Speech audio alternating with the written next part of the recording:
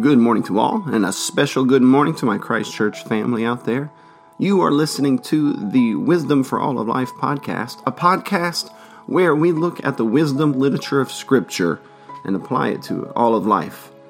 I am Brandon Neely, and our text for today is Ecclesiastes chapter 7, verse 7. Extortion turns a wise person into a fool, and a bribe corrupts the heart. The end of the matter is better than its beginning, and patience is better than pride. Integrity. Being whole in your person, no divisions, no compromises, no hypocrisy. Not being torn into two directions, but consistently persevering in honesty. To be principled, moral, and upright. This is the way of wisdom, and this is the way of life.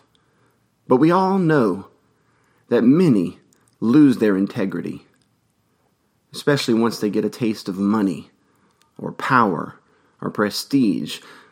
They become corrupted. And this is what Solomon is talking about here. He says, extortion turns a wise person into a fool, and a bribe corrupts the heart. We all know too well the corruption that is so prevalent in the world today, in politics and office politics. So many start off strong, but the temptations to more money and more power and their way slowly erode their resolve, and they turn to deception, corruption. This all too is a common trajectory to those who enter into politics or into the corporate climb. Solomon describes all of this as a corrupting of the heart. This person, they were once honest. They were filled with integrity, but now they extort, and they oppress, and they steal, and they take bribes. Their heart has been corrupted. They've become a fool. They were once set on integrity, but by the daily pressures, the bribes, the pulls of power, they've gone from wise to foolish, and their heart has been corrupted. We elected them with so much hope, and now they're just like the rest. The money, or the power, or the pull that one gains when they go the way of extortion, corruption, and oppression of the little guy. Well, this money, this power, this pull, it becomes a drug, and it pulls them deeper and deeper into the pit of pride and foolishness. He was wise, but this bribe has calloused his heart. But Solomon wants more for us.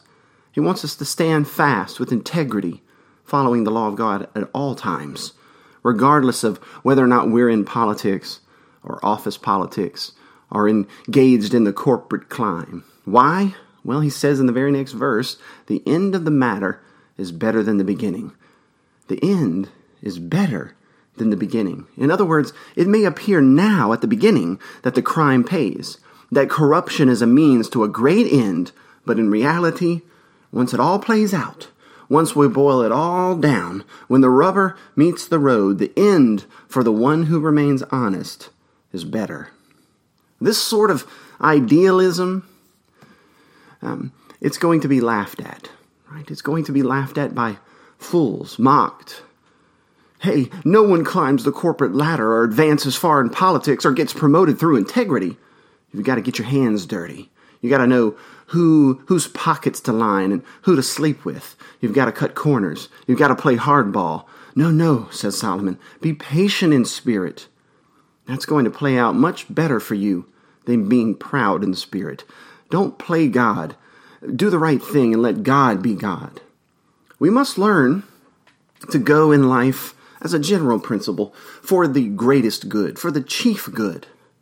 Power, money, prestige. Oh, there's nothing inherently wrong with these things. They're all inherently good. They're gifts from God, in fact. But they are not God. They are not the best. They're not ultimate. And we want the ultimate. We don't want the short-term gain. We want the long-term victory over vanity. That's what this book is all about. And this can only be attained through trusting in God's ways, not the ways of fools. Even if they laugh at you and your idealism, even if they mock you, scorn you, and slander you, you're the Boy Scout. Good luck with that. Don't you know that the good die young? Well, we'll see about that in the end. Lose your life, Jesus says, and you'll find it. And that involves going through a period of time where it looks like you're the loser. But lose your life, and you'll find it. Hold fast to it, and you'll surely lose it. Or seek first the kingdom of God and its righteousness, and all these things will be added unto you. But refuse to seek first the kingdom of God, and instead pursue your own righteousness, the righteousness of this world, play by the world's laws and rules, and you could safely conclude that you will lose it all. You grab at money, power, get intoxicated with it like a drug, hold tight to it, and like water in a tight fist, it will slip through your fingers. But as Solomon tells us, wait to the end. Be patient, don't be prideful, and look with wisdom to that very future and hold fast to your integrity. Don't be hasty. Ignore the fools, and you will enter the kingdom of God that has been prepared for you before the foundation of the world. In fact, you could enter it today. Where are you in this, podcaster, out there? Are you still holding fast to your integrity and honesty and Christ's way? Or have you been recently seduced? You had a friend that struck it rich, and you so desperately need to. Be careful. You've seen crime pay. Be careful. The end is better than the beginning. Stand fast. Be wise. Trust the Lord. Swim upstream with Him. This has been another episode of the Wisdom for All of Life podcast. Would you consider subscribing or rating us on iTunes? Or maybe giving me a share on social media. Help spread the word of the wisdom literature of all of Scripture. All right, until next time, if the Lord has called you, just remember this. He'll equip you. He'll protect you. And He'll bless you along the way. Have a great day.